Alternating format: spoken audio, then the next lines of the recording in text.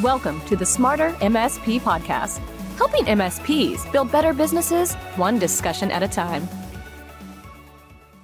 Good morning, good afternoon. Welcome to the Smarter MSP Podcast. Today we're here for episode 7, and it's amazing that we've had all this content over the last 6 episodes, but we don't fall short. Today we've got another great guest along with some valuable information around the shifting threat landscape. Today you're joined by myself, Ken Bartlett, and Aaron Crowley. We're your hosts, but we also have a special guest. The ransomware attack on the Colonial Pipeline in the United States has dominated the news headlines. But also of importance to MSPs was the US government's executive order in response, which aimed to improve the government's cybersecurity standards, specifically with regards to zero trust security. Yes, and to discuss more of the specifics of the executive order and what it means for MSPs, we are joined today by Chris Quellen, who is the Senior Director of Product Management for Barracuda MSP. Welcome, Chris. Why don't you go ahead and tell us a little bit about yourself? Sure. So I've been with Barracuda now for about 6 years. I run product management, as you said, for the Barracuda MSP division. Prior to that, I spent 14 years with RSA in a lot of security, specifically in multi-factor authentication, and also spent a little bit of time as well with data in the data protection sphere. Awesome. Thank you. So talking about security is not a new topic for you, which is great because, with this topic, it really does get into some of those strategic conversations about security. So with this executive order, which was issued on May 12th, focuses on strengthening the cybersecurity stance of the federal government organization. It focuses on 5 key aspects of cybersecurity, if you really read through there. But can you kind of expand on these aspects for us and what they kind of, what do they entail and why are they important? Sure. So the first one is the sharing of threat information between the private sector and the federal government. As you can imagine, there's a lot of different federal agencies. They have data and capabilities in terms of threat intelligence that, historically have not always been shared either between the agencies themselves or with the private sector. And there's a lot of data that can be mined there in the interest of identifying threats. And by making that available to the private sector, that can potentially enhance a lot of the capabilities of security tools out there that we have today and help them identify and then mitigate threats. Secondly, modernizing and strengthening cybersecurity with zero trust architecture. You have cloud security services that include SaaS, IaaS, PaaS, and the centralizing and streamlining of access to security or cybersecurity data for identification and in the investigation of cyber threats. That's a big deal because this really puts zero trust architecture at the forefront, whereas classically, many institutions have been using the classic VPN architecture. This really sets out that zero trust architecture is the way to go in the future. Third, establishing baseline security standards for all software used by the government, which will require software vendors to provide visibility of their security data. And that goes through government contractors, but you're going to see that that's going to proliferate throughout the private sector as a lot of different government standards like NIST, for example, have gone much beyond what the government actually does and what their contractors are required to do. But it also goes to everybody who works with those contractors, and usually that ends up rippling out through the entire industry. Fourth is creating a standard playbook for the cyber incident response. Companies have differing levels of cybersecurity capabilities and expertise. And this is an area where by having a standard playbook, you can see and get some level of standardization in the response and making sure that people aren't missing steps, that when, for example, the government gets involved in potentially forensics investigations, you have the data that you need and potentially you're able to go after the people that perpetrated the crimes and even get their money back, as in the Colonial case where they were able to recover some of the money that was stolen. Lastly, improving cyber threat detection, investigation, and remediation processes. That's something that's been remiss for quite a few years now. And this is a great opportunity for not just the government, but the private sector to kind of step up their own cybersecurity defenses. Thanks, Chris. Another question for you that occurred to me here, specifically on the zero trust architecture. It's very interesting. Those are big steps that you explained. I can understand how there'd be an intimidation factor, but that executive order provides very little detailed sort of understanding. As an MSP, I imagine I'd want more. As a business owner or an enterprise owner, some type of sysadmin, I want more information about those changes. So do you have any thoughts on what they may be referring to specifically? Maybe just a couple points there. Yeah, so specifically what we're seeing is that digital transformation, right? From moving from more of a office-based working environment to more of a hybrid or even a completely remote work environment and a new remote workforce. There is now going to be and we've seen it over the last year, it was already happening, it's now accelerated in the COVID era, but businesses are now using more cloud-based applications like Microsoft OneDrive or other SaaS applications like Slack, Salesforce, things like that. And this creates a high demand for more of a zero trust architecture where you are not necessarily on the company network and you're not necessarily beholden to a firewall examining traffic, blocking the bad guys out, that sort of attack. But instead, you've got people are accessing SaaS applications from potentially, their own devices, whether it's their own mobile devices or they have their own laptop or something, or it could be, a corporate device. And the zero trust architecture really allows you to enforce security policies outside of your own corporate network. And that allows you to adapt to that changing world and that changing environment that you're managing and you're responsible for as an MSP. And so the zero trust architecture is a framework or a security standard. And Gartner, for example, defines it as a never trust and an always verify.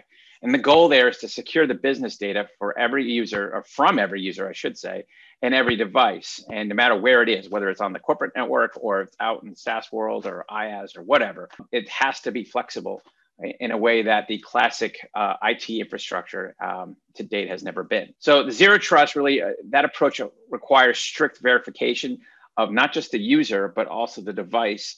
And you have to trust your own policies to basically make sure that you manage the access to the data so that you have confidence that the level of security for that data is accessed by the level of security that you've basically set forth in the policies of a zero trust framework. So for example, making sure that if somebody's going to access important data in OneDrive, that they're accessing it from a corporate managed device, that it had two-factor authentication on, and other certain policies have been applied to that device, not just that the user was able to authenticate successfully. I like that. Never trust, always verify. And it's that, in itself is kind of unconventional to a lot of legacy concepts with regards to securing networks. So flipping things around and while it may be a little more inconvenient in theory, the technology there today, the zero trust architecture there today actually raises the bar and scales better and it drives productivity through more control, more policy refinement. So and awesome. Really a zero trust framework doesn't really necessarily have to be more inconvenient.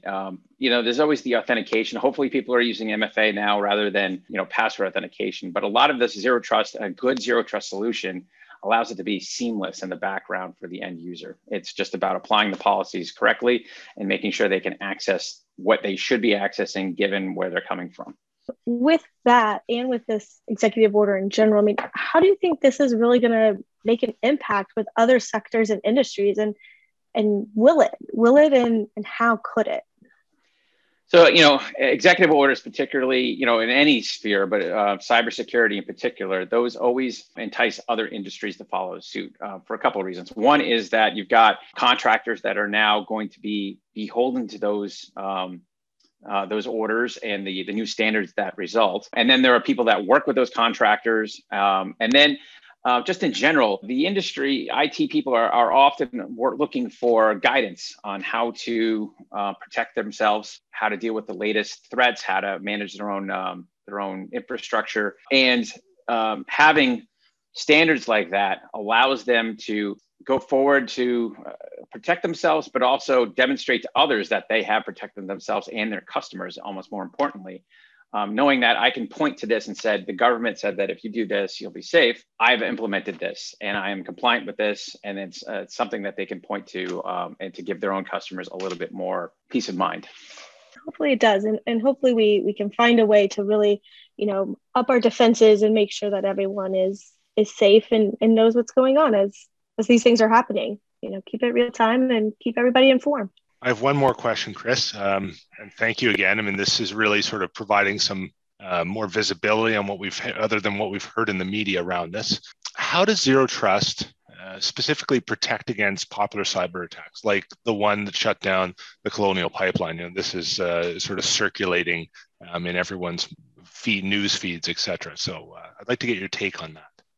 Yeah, so zero trust offers a level of control and security that traditional methods like VPNs don't. When you use ZTNA, as we call it for short, You can use a ZTNA approach allows companies to set up access control to their data and applications by minimizing the risks involved with opening their network to all the users. So it goes beyond just having, are you Joe? Give me your username and password, or maybe even, your multi-factor, code. It goes beyond that to, have I seen this device that they've logged in before? Have I seen this geography that they're coming in for? Is this a new IP? Is it a blocked IP? That sort of thing. And it goes into, is it a public Wi-Fi or whatever? There's lots of different factors that you can take into it to basically say if they've reached this level of confidence, risk in the risk assessment, that they can access these particular sets of sources of data. But if they don't reach that threshold, then they can only access something else of lesser criticality, right? So each request is verified for the user's identity and for the security posture of that device. And then zero trust, that approach just increases the security posture far beyond what you'll see in just a straight up authentication from a VPN or something like that. And it also is scalable and enhances the productivity for users because you're enabled to do more in a cloud environment that otherwise you might want in-house and therefore subjected to the scrutiny of security measures that you can just do at sort of at the perimeter level. Now you're sort of enabled to say, okay, I'm willing to put out more sensitive data out in the cloud because I can protect it more safely using a ZTNA solution. When you put it like that, those verification checks, am I Joe? Do I pass MFA? Do I have AV? What's the version of the definitions? Those sort of gates, so to speak. That really resonates. That makes sense. Who wouldn't want that when you put it in that sort of framework? So those are great examples, Chris. Thanks again for yeah. And I would almost characterize it not even so much as gates, so much as bars. So there are levels of there's thresholds that you're basically setting and saying if you've authenticated properly on, for example, a new device you've never seen before. Yeah, you can access this data, but if you've authenticated and you've got a known device, it's corporate managed, I've seen it before, I know it's safe, it's got antivirus, it's up to date, it's blah, blah, blah. You can access the most secure data sitting in these particular SaaS applications, for example, that have no connectivity back to the corporate network. That's the kind of thing that ZTNA enables. As we continue to see, Chris, you hit on this, the remote shift, the working from home, that wave is still a trend. Having that zero trust architecture will become a necessity for businesses and businesses large and businesses small. This is an all-encompassing hygiene recommendation that we're seeing here from this executive order. This makes it even more important for MSPs responsible for their cybersecurity, their customer cybersecurity, to take note of those recommendations. And especially zero trust, right? It's there to raise the bar, raise the standards, and allow you to deliver those services in a more security conscious manner and ultimately protect your clients and their data. Thank you, Chris, for breaking this down and making it into more digestible pieces for everybody to really understand the importance of not only this executive order, but the zero trust network access. And you do have a post on Smarter MSP that goes into a little bit more detail. So we do suggest hop over there if you need some more information, but it's definitely something we will keep everyone updated as more information comes out, if it comes out, on what you can do for your business and for your client. And Chris, thank you for joining us, taking the time today, and to our listeners for joining us as well.